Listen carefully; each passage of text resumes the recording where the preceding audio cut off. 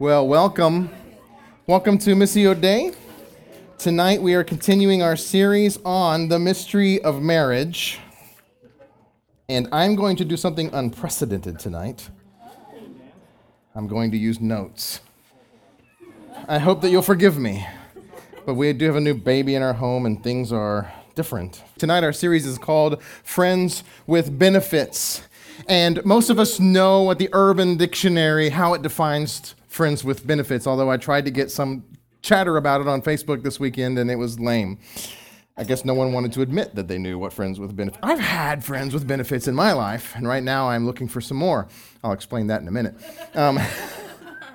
So you know how the Urban Dictionary defines it. Tonight, I want to argue that all friends should be friends with benefits. If you've got a real friend, that friend naturally should give you some benefits, a lot of benefits, in fact. So here's a few quotes about friends.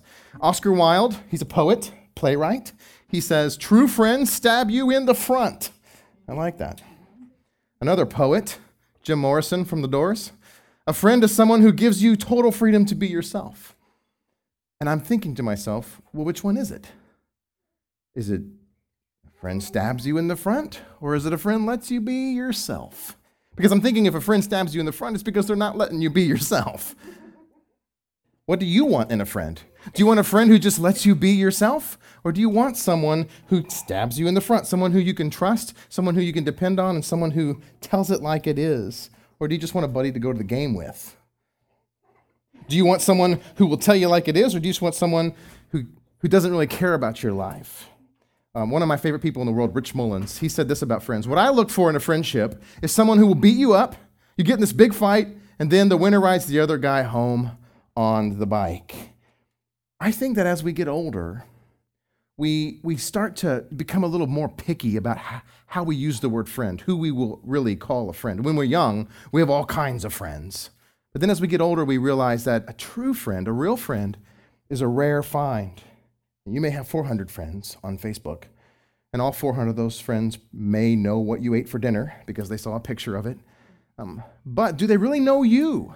And the question I'm wanting to know is, do they even really care about you? They might be more like a Jim Morrison kind of a friend, and they don't care what you eat, and they don't care what you tweet. They just want to know that you like them, and you let them be themselves. But do you prefer to have a friend who sticks by you and who sticks it to you, if you know what I mean? So may I suggest tonight that I would like a friend who I could give permission to give the knife to and say, you can stick me where I need and when I need to be sticked, if you know what I'm saying. What kind of friend do you want? Tonight I'd like to suggest that your spouse was designed to be that kind of friend, your best friend. She's a real friend. He's a true friend, the kind of friend who has the knife and also the permission to stab you when you need to be stabbed. The title of tonight's message, as you can see behind me, is called Friends with Benefits. And so we have 2 points. I'll just have 2 points tonight. And the first point is, what is a friend? And the second point is, what are the benefits of friendship, especially friendship with your wife? So let's dive in to friendship. What is friendship? I've been fascinated by studying this week. Let's look at a definition of friendship. Here's what the Bible says about friendship. A friend, I'm just going to list a few verses from Proverbs. You can do this. You can go to Proverbs, a lot of verses, just like Oscar Wilde and Jim Morrison. Solomon had some things to say too. And here's what he says. A friend loves at all times, and a brother is born for adversity. Or number 2, a man of many companions may come to ruin, but there's a friend who sticks closer than a brother. Now, just real quickly on these 2 verses, I think it becomes clear that perhaps a good definition of a friend is someone who sticks by you.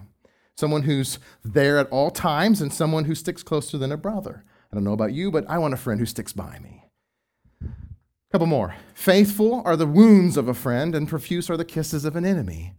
Or number 4, oil and perfume make the heart glad, and the sweetness of a friend comes from his earnest counsel. So here I'm seeing that a friend is someone who wounds you, someone who gives you earnest counsel, who does that kind of work in your life. So my definition of friend is someone who sticks by you and someone who sticks it to you. Friends are friends with sticks, I guess you could say. This is what a friend is, in my opinion. I wonder, do you have a friend like that? Do you have a friend who you would call a real friend, a true friend? Now, in my experience, most people can't answer yes to that question. I mean, honestly, I've asked some of my quote unquote friends, do you have a quote unquote friend like that? And most people say, well, not right now, and it's been a while. That's kind of sad to me, I think. It's kind of sad that a lot of people don't have real friends.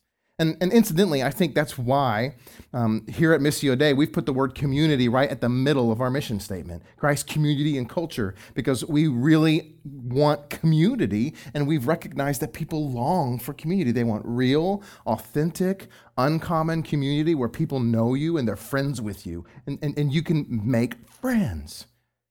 Kelly and I just had a baby, and we've had a lot of friends bring us food, and it's just been a blessing. We've just been so blessed by our new friends here at Missio Dei.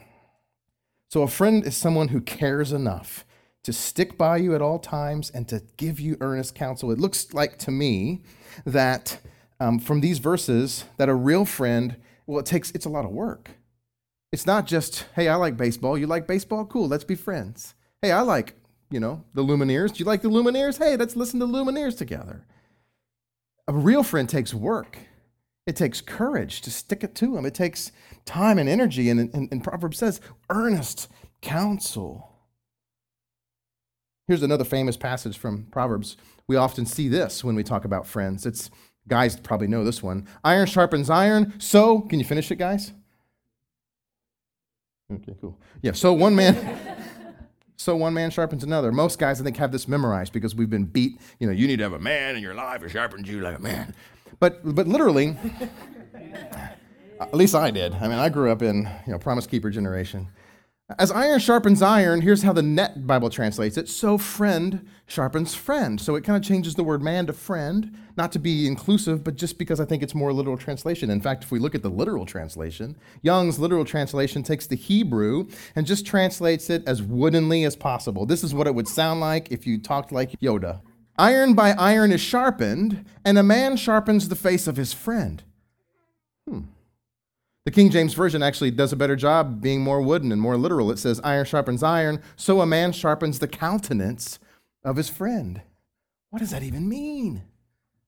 Well, it means this. A real friend, a good friend, is like a sword. A sword has a face and a handle, and two swords will sharpen each other, iron on iron, by their faces, just scratching on each other. In the same way, a friend who's face to face, who can look into their soul, who can look into their eyes, they scratch their faces up against each other, and they change one another. They change their face or their persona or their countenance, who they are. If you've got a real friend, that friend changes you, and you also change them. Can you see now why I'm saying all friends, real friends, are friends with benefits? We need friends like this in our life, although most of us say we don't. Now, if I wanted to play golf, I'm pretty confident I could text some people, I've done this, and get someone to play golf with me. If I wanted to get a beer, I can grab some buds, as the Budweiser commercial says. If I got extra tickets to the Cardinals game, I'm pretty sure one of y'all would come with me, right? I could find some friends. But to be honest, in my life, a real friend, a true friend, I can say probably I've had just under a few. They're rare. So here's a question I want to ask for discussion. Do you agree with the statement I just made? That a true friend is rare. It's something that's hard to find, something that most people can't say they have. I've been disturbed by how many of my friends have said they don't have a friend. And if so, if you agree with me, why do you think that is? Why do you think it's so hard to have a real friend? And here's a question I don't know the answer to, maybe you do. Is there any hope to change that? I mean, especially in the church, don't you think we should be really good at being real and being vulnerable and carrying knives and having real friends? So those are the questions. Do you agree that it's rare? Why do you think that's true? And do you know how that we could change that? Let's take 3 minutes. Okay, so now that we have kind of a decent definition of friendship, and I say kind of a decent because if I can be honest with you, I started writing and studying for this message, and I got distracted, and I wrote like 5 pages on the theology of friendship. I just got excited about it, and I dove into this thing and gleaned a lot of stuff from a lot of good information that I found out there. Then I started to practice the sermon, and I realized I can't do this. We're supposed to be talking about marriage. It's a series on marriage. But then I started to realize maybe we should do a little mini series on the theology of friendship because it's huge.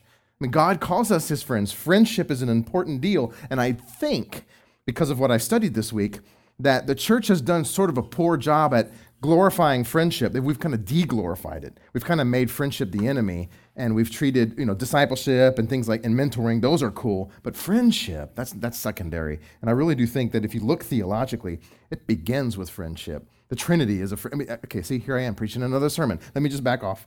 We've got a decent definition of friendship now. So let's go back to our text. Our text that we've been operating from in this series is from Ephesians 5. The series is called The Mystery of Marriage, and in this text, Paul tells us that marriage is a mystery. So I'm going to read it.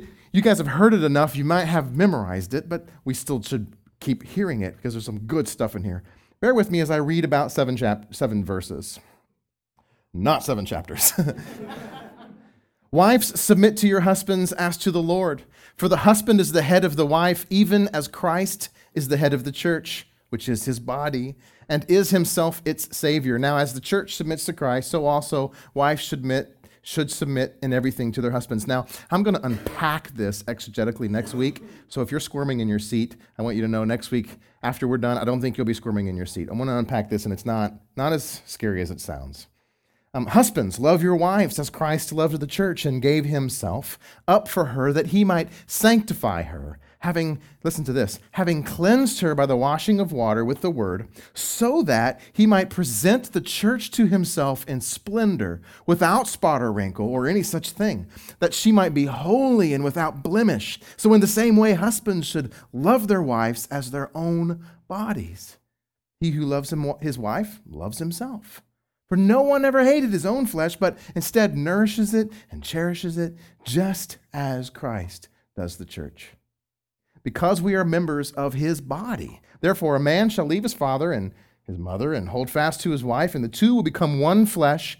This mystery is profound, and I'm saying that it refers to Christ and the church. And so tonight, as I mentioned before, I want to convince you to make your spouse, to allow your spouse to be your friend.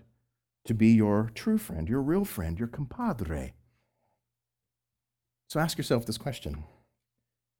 If you're married, is my wife, is my husband, my friend?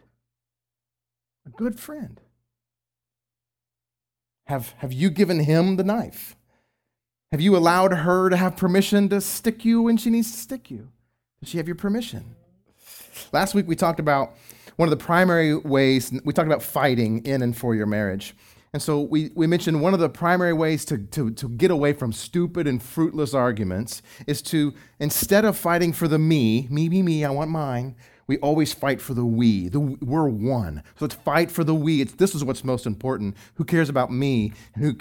Let's care about us, the we. Tonight I want to take that a step further, and I want to say, not just do we care for the we, but while we're concerned for the we, and as we're concerned for the we, what if we looked beyond the we and then became concerned for the he or the she? What if we fought for the other person as much as we fought for the we? Another way of saying that would be, no longer are you going to care about me. Instead, you're going to first think about we, and then you're going to think about he or she to become the best he or she that he or she could be. You hear what I'm saying? Almost could make a rap song out of that. So let's look at what Paul says. He says, he who loves his wife loves himself. For no one ever hated his own body, but instead he nourishes and he cherishes and he takes care of his own body. So what I'm trying to say is, instead of concerning for yourself, you look beyond yourself to the we, to this marriage, and you're one flesh. But then beyond that, you're concerned for her because she's your body.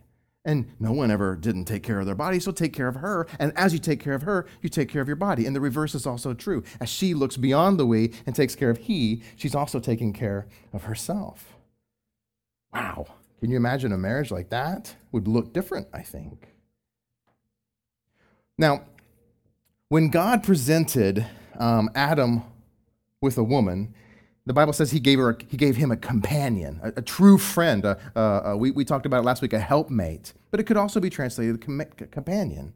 And when God presented Eve to Adam, Adam busted out in a song, a soul song actually, written by Etta James. It goes like this: At last, I found a bone of my bones. And something like that. With clovers. There's clovers somewhere in there. He says, this is at last bone of my bones and flesh of my flesh. She shall be called woman, because she is taken out of the man. So he's saying, look, at last I found someone who's just like me, someone who's my friend, someone who's my companion. In fact, last week we talked about Song of Solomon, and the female speaker in that story echoes Adam almost exactly, and she says, this is now my lover and my friend. Tonight I want to convince us that your wife, your spouse, should be your companion, at last, bone of my bone, flesh of my flesh, my lover and my friend. Just as a true friend sharpens another friend, just as the face sharpens that face, so your spouse is designed to sharpen you, and you to sharpen he or she. Another way of saying that is this: marriage is a sacred sacrament. It's a holy institution. We were in this relationship in order for each to sanctify or to make sacred the other. Marriage is a covenant between two friends with benefits. Look at what Keller says here. Essentially, all that poetry that Adam was singing is essentially this: at last, what? Love you? You're kidding me. I am you. We're the same. This is going to be easy for me to love you. We're one flesh. Keller goes on, marriage, by its very nature, has the power of truth, the power to show you the truth about who you are. And people are often appalled when they get sharp, far-reaching criticisms from their spouse. Who can say amen to that? I can. Amen. I hate it when she tells me how it is. They immediately begin to think they married the wrong person. She doesn't get it. She doesn't get me. But you have to realize that it isn't ultimately your spouse who's exposing your sinfulness in your heart. It's marriage itself. It's this holy institution that is designed to make you sacred, to sanctify you. Now, for all of you scholars in the room, I need to say this. I know what you're thinking. If you've got your Bible open, like Eric does, you might be thinking, but you know what? This command to sanctify your spouse and to wash her and to make her holy is actually given to the husband, right? Not the woman. So let me just say this. Paul's using the body metaphor. It's a metaphor that he's fond of using, and most of the time when he uses the body metaphor, he's talking about the church. So the church is a body. It's Christ's body. We have hands, and we have feet, and we have arms, and we have legs, and we work together as one body in unison to serve the body, to serve the church, and to serve the world, as Christ serves the world. And so when Paul uses the body metaphor, he's saying this church is a circle of friends, if you will, that serves one another. And the hand isn't greater than the foot, and the foot isn't greater than the hand. We all work together to make all of us better and to glorify Christ in the world. In the same way, Paul is saying, the husband and the wife is a circle of friends, or two friends, who serve one another towards holiness, towards Christ. So it's not just the husband's job to wash and to sanctify the wife, it's the wife's job too. And by the way, she's his helpmate. She's his helper. She helps him become the man he is supposed to be, and he helps to sanctify her and to wash her and to beautify her. It's interesting. Really, all you have to do is think about that for a minute. Most men that I know will tell you that they are where they are today because of their spouse, because of their wife. You often hear it said, behind every great man is a great cook. I'm just kidding, a great woman. Maybe you've heard this story. I heard this story a couple years ago about George Bush. I learned this week that this story actually gets told with different presidents. I just grew up in the Bush era, I guess, so I heard it with Bush. And I'm from Texas, so I get it a little bit more. George Bush and his wife Laura were traveling on the highways of Texas. And they get to Midland. And when they get to Midland, they run out of gas, and so they get gas. And the gas station attendant is pumping their gas, and he's talking to Laura through the window. So finally she gets out, and she's talking to the gas station attendant. And George is getting a little irritated by it. And when she comes back in, he says, I can't do any George Bush impressions. So he says, who was that? Why were you talking to him? And she says, oh, that was one of my boyfriends from high school. And he says, can you imagine if you would have married him, you would have been married to a gas station attendant? And she said, George, don't be silly. If I would have married him, he'd be president of the United States. We all know that our spouse is there, you get the picture, right? Is there to make us who we are, to improve us. Look at this quote. within the Christian vision for marriage, here's what it means to fall in love. I love this. If you're a Christian, here's what it means to be married, and here's what it means to fall in love. It means it's to look at another person and then get a glimpse of the person God is creating, and then to say, I see who God is making you, and it excites me. I want to be a part of that. I want to partner with you and God in this journey you are taking to his throne. And when we get there, I'm going to look at you, and I'm going to look at your magnificence, and I'm going to say, I always knew you could be like this because I caught glimpses of it back on earth. But now just look at you. So we exist in this marriage to make our spouse the best man or the best woman they can be. Or as Keller says, we're here to push them to their glory self, the self that God wants them to be. One more discussion question. And this one's going to be harder. This one's going to be you being real at the table, if you're willing to. If you're willing to take off the mask, be real. Here's a question. On a scale of 1 to 10, how would you rate your marriage as friendship with benefits? In other words, how have you been doing at pushing your spouse to her glory self? Or how has you been doing? Or how have you been doing letting your spouse push you to your glory self? Maybe this is the first time you've ever heard this, or maybe you've heard it before, but you just plain forgot. You're supposed to be pushing your spouse to their glory self. On a scale of 1 to 10, how you been doing? Honestly. And then, what might you change in order to begin helping your spouse toward his or her glory self? Maybe this week I need to change some things because I forgot that I'm supposed to be pushing them to be the best that they can be. So let's take 3 minutes and be real. Now, if you're not married and you're in the room, then the question you should be asking yourself is, how am I going to be when it comes to this? See, this is why I said it's good that you hear these things now, because see, some of these guys in here are like, I didn't know if we were doing that. I thought maybe we were supposed to have babies. And then and now you're thinking, when we get married, I'm going to push you to become an angel or something like that. All right, let's go. Well, at this point, I want to get a little practical. I want to just bring it home, bring it to your home. Just a few things to applicationally to bring home. First of all, I need to say this. I can imagine someone sitting down right now thinking to themselves, I've got a list of things I'm going to tell my spouse. Yes, I want to push my spouse to their glory self. And so when we get home, when we get to the car, I'm going to say X, Y, and Z. No, better yet, I know I'll make a list and I'll just give him the list and then say, this is where you need to go, make yourself better. And I'm praying for you on that. Don't do that. Don't make the list, okay? And don't tell your spouse how they can make themselves more closer to Jesus. Because I don't know if you've experienced this before, that don't work, okay? Last thing I want my wife telling me is how I need to be better at being a spiritual leader in our home, That doesn't make me want to be a better spiritual leader. It makes me want to defend myself and say, well, So as a friend, someone who's face-to-face sharpening one another, you know them better than anyone else. So you know how to say it without saying it. Does that make sense? The way I'm trying to communicate this is try to see your role in pushing them towards the glory self, less in telling them what they need to change, and more in serving them in that direction. Does that make sense? Like the church. The church is the body of Christ, and Christ says, serve each other. The hand serves the foot serves the hand. We all serve together. And then in the end, we're all moving in the same direction towards our glory self. In your marriage, it's the same way. Just serve the heck out of your spouse, and you're moving together, and there's a glory self. You don't even have to say, I need you to pray more. Just pray more. You don't need to say, I need you to lose weight. Just go running or chase them somewhere. Then eventually you don't have to say it. All right, so I got three things. So think like this. How can I better serve my spouse so that he or she can better serve Jesus? That's, I think, our role when we're pushing them to the glory self, not telling them a thing or two. Because wounds hurt, and we need to be careful with that. So here's 3 things I got. Number 1, talk to your spouse. This is so easy. Do you know how many spouses don't talk?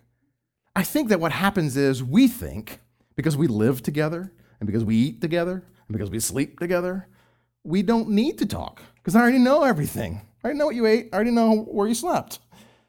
And we think we already know everything about our spouse, and so it's boring. Isn't it boring? That's boring. There's no mystery in that. Can I just tell you that's not true? It's not true at all. You don't know everything about your spouse. And the only reason why there's no mystery is because you don't talk to your spouse. And so talk. Friends, talk. Talk. Let me just say it again. Talk. And talking is a two-way street. It means you need to talk. You need to let them know what you're thinking. You need to let them in, if you will. This is why I keep saying I want to convince you to let them be your friend, because in order for you to let them be your friend, you've got to let them in. You got to let them inside. You got to let them know what you're thinking. You got to let them know what you're struggling with. Of course, they don't feel like your friend if you don't tell them who you are. You need to learn also to listen and to hear what they're saying and then ask questions. Here's something that we all need to learn, I think. The art of asking good questions. My wife is phenomenal at this. Like when I get nervous and I don't know how to talk to people, she just asks them a question. So, how do you like your new job? And then that person will talk for an hour. And my wife would just sit there and go, I'm like, you're good at this. You don't have to talk, you just have to listen. I said, learn from you. What I typically do is get in a conversation and talk about myself all the time. Yeah. You know, I like to play this, I like to play golf, and I like the Lumineers. You know, so no one cares. Learn the art of asking good questions. Like you did when you were dating. Remember when you were dating? You were like, hey, so if you had $1 million, how would you spend it? That's a stupid question, but I sure like that you asked. Ask them what their dreams are. Here, ask your husband this. What do you want to be remembered for after you die? You might be surprised of his answer. You might think you already know his answer, but you've been married for 10 years. It might have changed. Ask him. Husbands, ask your wife this. If you could change anything about our marriage, what would you change? Wow. You don't want to ask that question, do you? Maybe you know the answer already. That's why you're not asking it. You need to talk to your spouse. C.S. Lewis, when he talks about the four loves, he talks about the erotic love and then the friendship love. Eros is the erotic love. Philos is the friendship love. He says Eros will have naked bodies, but friendship will have naked personalities. You need to talk. You need to expose yourself. You need to be real with your spouse. Okay, number 2, serve your spouse. This is a huge one. I think this is a huge one. After you start talking to them and you know what their dreams are and you know what their aspirations are and you know what their fears are, now you can serve them. Help them achieve those dreams. Help them achieve those aspirations. Help them overcome those fears. Help her. Help him. Let me give you just one. This is the application section of the message, so let me just give you an easy one you can take home with you tonight. I want all of you, each of you, to go home this week and ask your spouse this question. I want you to do it. This is your homework. What one thing can I do for you in the next few days that will ensure that you have an awesome week? In other words, give me one thing I can do for you. And don't say pay the bills, and don't say take out the trash. I want it to be for you, not for the house, not for our bills, for you. What can I do for you? Just ask that question this week. Easy, simple question. Hopefully, she'll or he'll give you a simple answer. My wife, I asked her this morning. She gave me a simple answer. She said, I just want you to let me go for a walk for 30 minutes every day this week, because I just want to get out of the house and be alone and do some exercise and pray. And when she said that, I almost started crying. I'm like, shoot, I could do that. Shoot, I want to do that. Go right now, baby. Go for 4 hours. I mean, if that's all you want, I got this. I thought she was going to say something like, well, I'm not even going to tell you what I thought she was going to say. It was real simple. This is easy, okay? Just go home, ask this question. It's a start. But here's what I want you to also remember. That's an easy one. Don't forget about those dreams and those aspirations and those fears. How can you serve your spouse to achieve her dreams? How can you serve your husband so that he can reach his goals and conquer his fears? For instance, my wife, she's an artist. She paints, she draws, she does pottery, she does all that art stuff. So as I'm trying to encourage her, I'm always thinking it has to do something with art, personally. I believe that God created us the way he created us intentionally for a reason. And so whatever pushing her to her glory self looks like, it has to do something with art, in my opinion. So a few Christmases ago, I built her an easel, and I bought some paints and some canvases. And I'm just trying to create space and create a place where she can kind of play in her gifts. Because I think that that's where her glory self is going to end up. So I'm trying to push her in that direction, encourage her in that direction. But did you notice what I did? Here's what I think most of us do. You hear me say, you need to push your spouse towards their glory self. And the first thing you think is, well, I need to make sure she has a quiet time.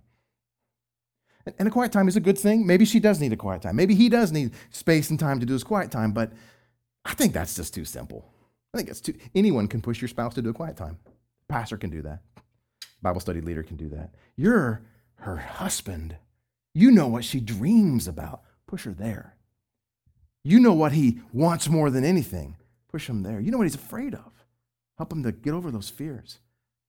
Don't be legalistic about it and say, oh, to be closer to Jesus, you need to pray more. Maybe being closer to Jesus means going on a walk or painting a painting or playing the guitar. My wife is always trying to talk me into playing the guitar more because I'm forgetting how to do it. It's been a while. All right, number 3. Speak into their soul. And this is a huge one. In the church and in Christian world, we have this lingo. You might have heard people talk like this. They say, oh, he spoke into my life. Or I need someone to speaketh into my life. What do people mean when they talk like that? Well, I'll tell you what they mean. They mean that there are times when you're with someone and you say something, whether you intend to or not, they'll never forget it. And it changes the course of their life. I was a youth pastor for about 20 years, and I often have former teenagers tell me, you don't remember, but one time you said this, and it completely changed the course of my life. And honestly speaking, most of the time I don't remember. I'm like, I have no idea. Are you sure it was me? Yeah, well, I'll take credit for it as long as it's positive, But I don't remember saying that. And you know what I mean, because people have done this to you. You have had people speak to you, and their words changed you. Sometimes it can be negative, right? Sometimes people can say things to you, and you just can't forget them. Maybe they said, you're lazy, or you're stupid, you're ugly. You've got no backbone. What ends up happening is those things echo in your heart for the rest of your life. You self-fulfill them. You find yourself being lazy and being wimpy and being ugly. Here's the amazing thing about marriage. Your spouse, I want you to hear this, has the power to erase all of that. This is true. Your spouse has the power to speak into your life and reprogram those words that are echoing in your heart. It's true. Let me give you an example. Let's say he struggles with wimpiness. This is more common than you think, girls. Let's say he got bullied in high school and he's always felt kind of like a wimp, and his dad always tried to man him up, right? His dad always tried to make him a man. I'm gonna make a man out of you, boy.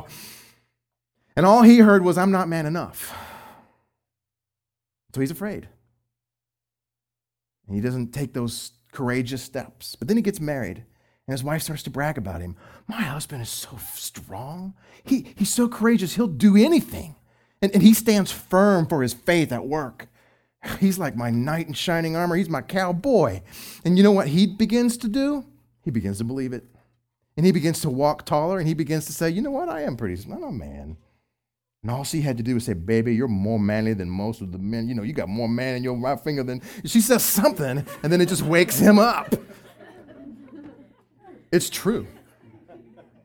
You have the power to reprogram the self-talk that your spouse is often self-talking.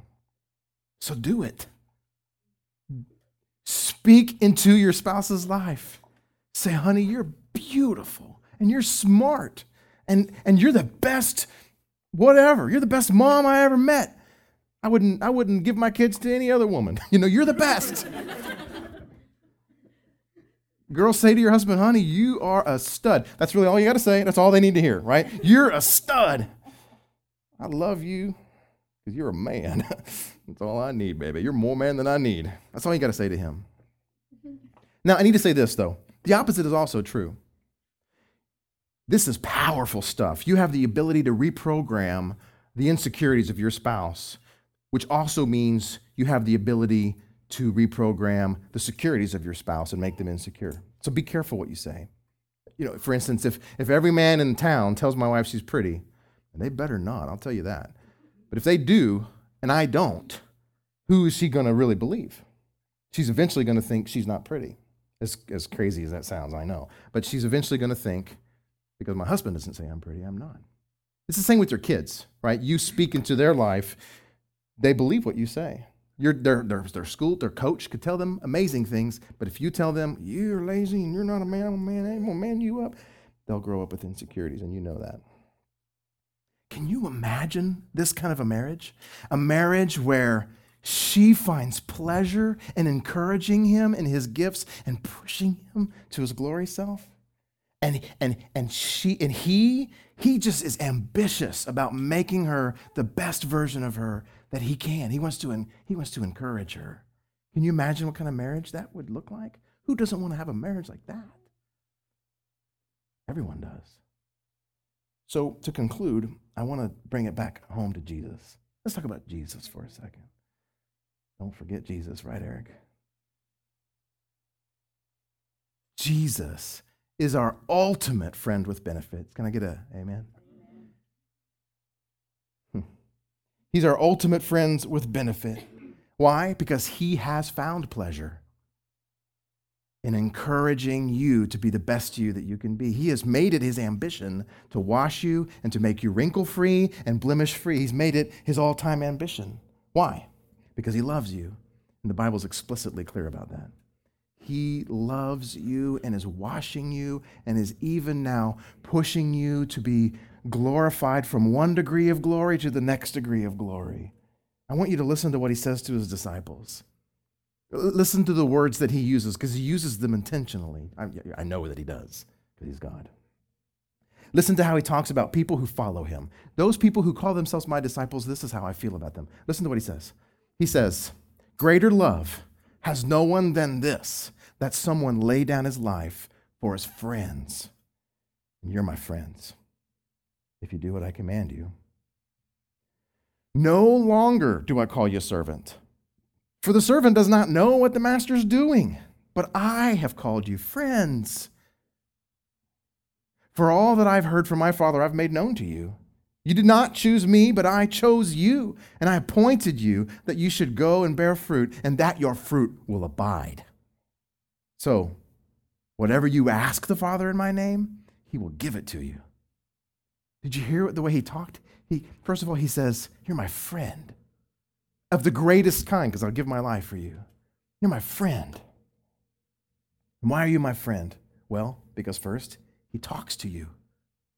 Remember I said, talk to your spouse. He talks to you. He tells you what's on his heart. He tells you what's on his mind. He says, look, you're my friend and not a servant, because I've told you everything the Father told me. I'm communicating to you. We have conversations. You're my bud. You're my friend.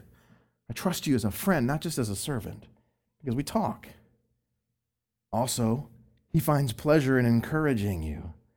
I don't know if you caught this or not, but he said this, I chose you. Did you hear that? I wanted you. You didn't choose me. I chose you. That means that I like you. It means that I think you're special. It means that you have value to me. I have chosen you. And not only that, but I am pushing you to be the best you can be, because I'm making it so that you are going to succeed. I know you're going to succeed. You're going to succeed.